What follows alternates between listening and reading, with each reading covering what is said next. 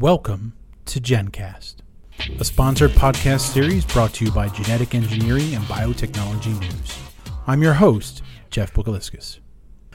Roger Crawford, dubbed one of the most accomplished physically challenged athletes in the world by Sports Illustrated, famously stated that being challenged in life is inevitable. Being defeated is optional. This is a dilemma that scientists face frequently from an intellectual standpoint, as their research will throw up obstacles that can often seem insurmountable. Yet, successful researchers know how to stay resolute and where they can turn to for help. As we've heard in previous podcasts, the MLab Collaboration Centers were designed to assist researchers in finding solutions to their most common and inevitable pharmaceutical manufacturing challenges. One research area that has seen its share of challenges in recent years has been the development of new cell and gene therapies. While the treatment potential for these novel drug regimens has become readily apparent in recent years, increased manufacturing demands by the biopharma industry have forced scientists to seek out innovative ways to keep pace. Let's hear how the MLab Collaboration Centers are assisting these endeavors. Thanks for tuning in to another episode of this multi-part Gen podcast series. I'm joined today with a group of industry experts to discuss some of the challenges and highlights associated with developing cell and gene therapy products. Let's meet our panel for today's discussion. If we could all just go around the room and everyone introduce themselves and tell us where you're from. Hi, I'm Jerry Keeble. I head up the cell and gene therapy manufacturing franchise. I'm based in Bedford, Massachusetts. I have responsibility for products and services that are used in the manufacture of cell and gene therapy. Hello, my name is Ranjit Patil. I head up the vaccines and viral therapies segment in Process Solutions business. My responsibility lies with portfolio management of products and services to support large-scale manufacturing of viruses.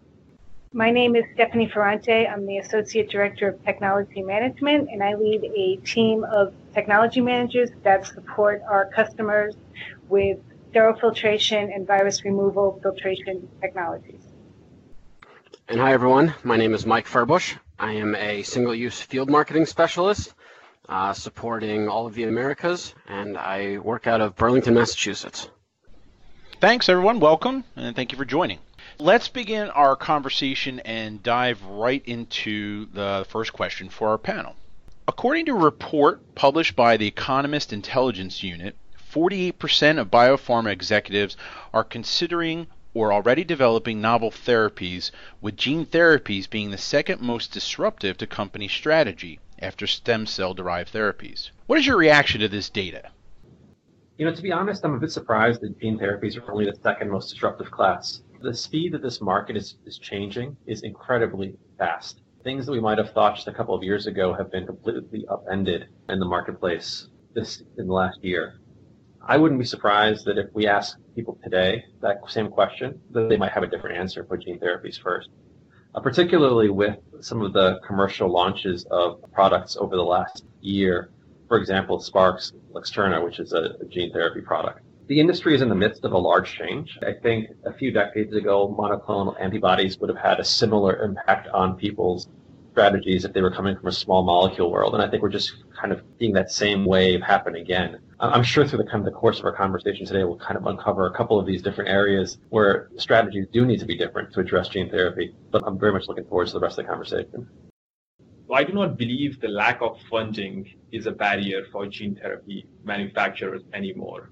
It could be a barrier if you are not in gene therapy at this point, but very much gene therapy is being seen as a diversification strategy for a lot of these manufacturers. Coming back to the first comment about the regulations, I think that was true about a couple of years ago, but recently FDA released their first draft guidance, or rather revised draft guidance for gene therapy that brings more clarity to customers' path commercialization. There is still some work to be done around clarity, chemistry, manufacturing, and control. But overall, I think we are moving in the right direction as far as regulatory support and guidance goes for gene therapy. Commissioner Gottlieb had spoken over the summer about some of the challenges from the regulatory standpoint. And he really made the point that historically, when the FDA took a look at a new treatment, they spent 80% of their time trying to determine if the efficacy and whether or not it's better than other options in the marketplace, and 20% on manufacturing. But actually today, for these gene therapies, it's the reverse. The FDA is spending 80% of their time on making sure that the manufacturing processes are in control and reproducible, because the efficacy is actually so clear. This is the reason that the FDA is so excited, the reason we're so excited, the reason innovators are so excited about this field. Absolutely, Jerry. And one of the things to keep in mind about gene therapies, to build on what Jerry said earlier about efficacy, that need for improved efficacy really is now translating into need for speed. Because at this point, it's not such a big uncertainty whether your molecule is going to succeed or not. In many of these cases, you see these promising results up front. In fact, some of these recent therapies which were approved, like Kymera and Luxturna, they were really approved in a very small set of patient population in the clinical trial. So in the context of these successes, people are really looking at these therapies as a challenge in development and a CMC strategy versus challenge in the clinical trials. I think that's why you see this need for speed. It's more about getting there first. In a lot of these therapies, since they are targeting these rare diseases and indications, where if you are not first, the entire patient population might disappear with the first gene therapy that comes to the market, because that's how effective they are. Continuing with that line of questioning, apart from regulatory uncertainty and the potential funding issues, what are the specific process challenges gene therapy customers are facing? So I spend a lot of time working directly with our customers in our MLab collaboration centers in Burlington. And as we've already hinted at, I think that moving from process development into manufacturing can be a huge roadblock for our customers, especially these customers that are in these really new and innovative fields where there may not be a foolproof way to make this leap. So one of the benefits, I believe, for our cell and gene therapy customers is that our MLab allows them to easily visualize the future scalability of their process. So we can walk them into the upstream and the process development labs where they can see a functioning 3-liter bioreactor process. It includes all the equipment required to conduct that actual grow and harvest step, right in our own labs. It's a really cool setup for everyone to be a part of. Then we can very easily step across the hallway and take them through the scaling of this benchtop work and start to more closely mimic their manufacturing process flows. So right on the floor, we have that 50-liter single-use bioreactor, 200 single-use bioreactor, and maybe well beyond their processing scale, also 1,000 and 2,000-liter single-use bioreactor. So it may be larger scales than what some of these specific customers are looking for, but it really gives them the opportunity to understand their future growth and allow them to use that equipment themselves before making any sort of decision. To add on to that, Michael, one of the things we've done here is we brought many of our customers working in gene therapy into our facility to ask them what their challenges are. And from that, by listening to what their challenges are, we've been able to take that back into our R&D teams as well as to our engineers to try and come up with solutions to help our gene therapy customers optimize the process. As Jerry mentioned earlier, there is no blueprint to manufacture these gene therapies like there is for a mAb process. Our customers, they don't have time to figure out how to optimize these processes, and they are trying to produce as high virus titers as they can to meet the demand for these therapies. Most of the challenges are around yield and yield loss during various steps, just starting with scaling up an adherent cell suspension. Being able to scale that up has been a challenge.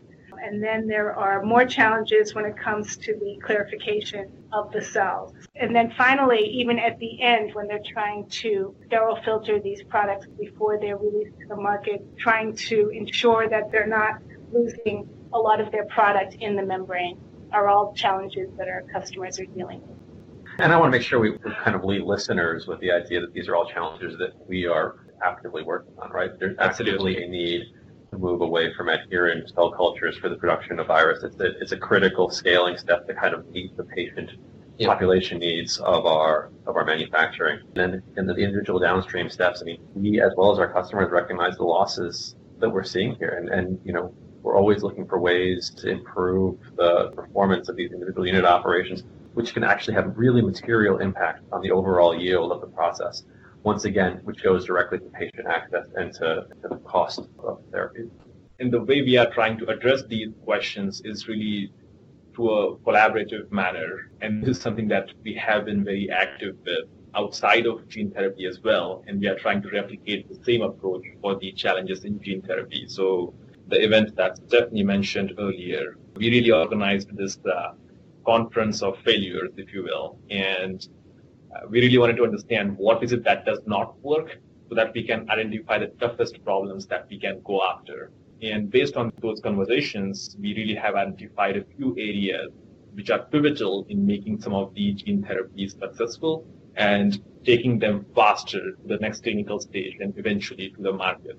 To name some of them, you have our programs in cell line development and cell media development, where we are trying to use our expertise in cell engineering and upstream optimization to improve upon state-of-the-art for gene therapy production. And downstream, we are really trying to leverage our deep expertise to address problems on yield losses, address problems of impurity clearance, and addressing the issues with patient safety that can arise with lack of proper sterilizing filtration techniques. To kind of follow up on a lot of this, it may sound a little insignificant at first, but all of these challenges that we're naming, it's very similar to some of their adjacent markets, are made even harder by the restrictions of GMP and the environments required to meet these standards. So in these new markets, the trial and error methods really become incredibly costly and complicated. Now, I think all of us here would agree that the reason the MLab Collaboration Center exists is so that our customers can get the hands-on experience with the tools that really drive these therapies forward. But what's so great about that is that it's a non-GMP environment that mimics GMP processes. So all of these tools and equipment that the gene therapy customer would need to function are here, but we can easily go in and out of that lab, bring entire teams in for training, move things around, build prototypes, and really just get dirty learning the ideal way to solve these new problems. That leads me into my next question. Since you guys are talking about the MLab, what kind of work do you see the MLab Collaboration Centers doing to address the challenges and anticipate future challenges in gene therapy space? So it may not directly answer this question, but having bioreactors, these mixers, clarification skids, all of the sterile filters, columns, everything that's in there is an unbeatable resource for our customers, as we've kind of discussed already. But it also is really useful for our own internal technical teams. For a specific example, we will be bringing in all of our North American account managers into this MLab for some hands-on demo sessions. So the ability for us to translate our capabilities in this space from the scientists that are in the MLab every day into that field-based teams really builds those experts that we expect. And so having them delivering these messages and these best practices to these cell and gene therapy companies is really helping us learn more from them and helping them learn more from us. So it's a great two-way road. Given the global nature of gene and cell therapy field, how are you addressing the challenges that customers are facing in various regions around the world? I think, one of the great things about having a network of experts and directly a network of MLabs around the world is that as soon as we advance science and advance our understanding of these applications, we're able to roll it out globally. So something that happens, for example, at the MLab in Burlington would then be immediately available to the MLab in Singapore. We're very much a global business, and we really want to make sure that whatever technologies and solutions we have are available to the global scientific community. That's a really great point, that this global presence of MLabs is a great resource. And just to point out that these MLab collaboration centers are specifically built in what we believe to be the life science hubs around the world. So Molsheim, France, Tokyo, Japan, Shanghai, China, India, Sao Paulo, Brazil. There's really thought put into these locations, and we try to make it as easy as possible for these cell and gene therapy customers to come into our actual sites and exchange these ideas and resources with us. And so far, we've had great success in sharing across all of these different sites. It works very well. One final question. how are you guys partnering to solve many of your customers' gene therapy challenges? So one of the things we did recently was we hosted a conference where we brought in many of our customers to our facility here in Massachusetts to really listen to their challenges. And we asked them, what challenges are they facing with process development, with their upstream process, with their downstream process? What kind of testing hurdles are they having, as well as what kind of non-technical problems are they having? And we really just listened to what they had to say. And many of these challenges had to do with yield loss at different steps, the challenge of developing better assays, faster assays to measure efficacy, the importance of security of supply. As we mentioned earlier in the podcast, our customers, they are trying to get these products to market quickly. They need to be partnered with a supplier that can ensure they can get the raw materials that they need in a timely way. We really are kind of capitalizing on those learnings from this particular event and other interactions and engagements that we are having with this gene therapy ecosystem. So really we are focused on some of these main challenges. So starting with these inherent process inefficiencies that a lot of these gene therapy processes have. A big part of that is there are no purpose-built tools that are designed for gene therapy production. A lot of what is being used right now is borrowed from things like MAB and other biopharmaceutical production processes. So partnering with customers to address these inefficiencies in upstream, where we are trying to improve titers and simplify production process, simplify cell culture process, switching from adherent into suspension cell culture to improve scalability and predictability of these scale-ups. On the downstream, it's all about yield. And that could be different for different types of gene therapies, given what your end goal is. Removing impurities from these feed streams remains a big challenge, and we are looking into creative strategies to address those concerns with either purpose-built devices or having improved strategies with the existing devices. And finally, addressing these safety concerns, which have been a big question mark ever since the existence of gene therapies. And part of that is having a robust biosafety strategy in place and providing the guidance for these customers through our regulatory expertise, and also designing products that can be used to prevent adventitious agent contamination and facilitate sterilization of liquids. A lot of what we've been speaking about is from the standpoint of a product company. We're offering products to enable our customers to manufacture. But we're also a services company. Through our BioReliance, viral and gene therapy manufacturing services and testing services, the ability to help customers if they don't necessarily want to be the ones to manufacture their viral gene therapy products themselves. So we partner with them from everything from process development through clinical manufacturing all the way through commercial manufacturing through our facility in Carlsbad, California, and testing facilities in Rockville, Maryland, and Glasgow, Scotland. So there's a lot of different ways that we can meet customers where they are. And I think that's really important in kind of our approach to solving our customers' problems. They come to us and we listen humbly, and they tell us what they need, and then we figure out how we can best help them. Great, thanks guys. That's all the questions that I have. So I'd like to thank the panel for participating in this very invaluable discussion, and we hope you'll join us for our next upcoming episode in this podcast series. Thanks for listening to GenCast. For genetic engineering and biotechnology news, I'm Jeff Bogaliskas.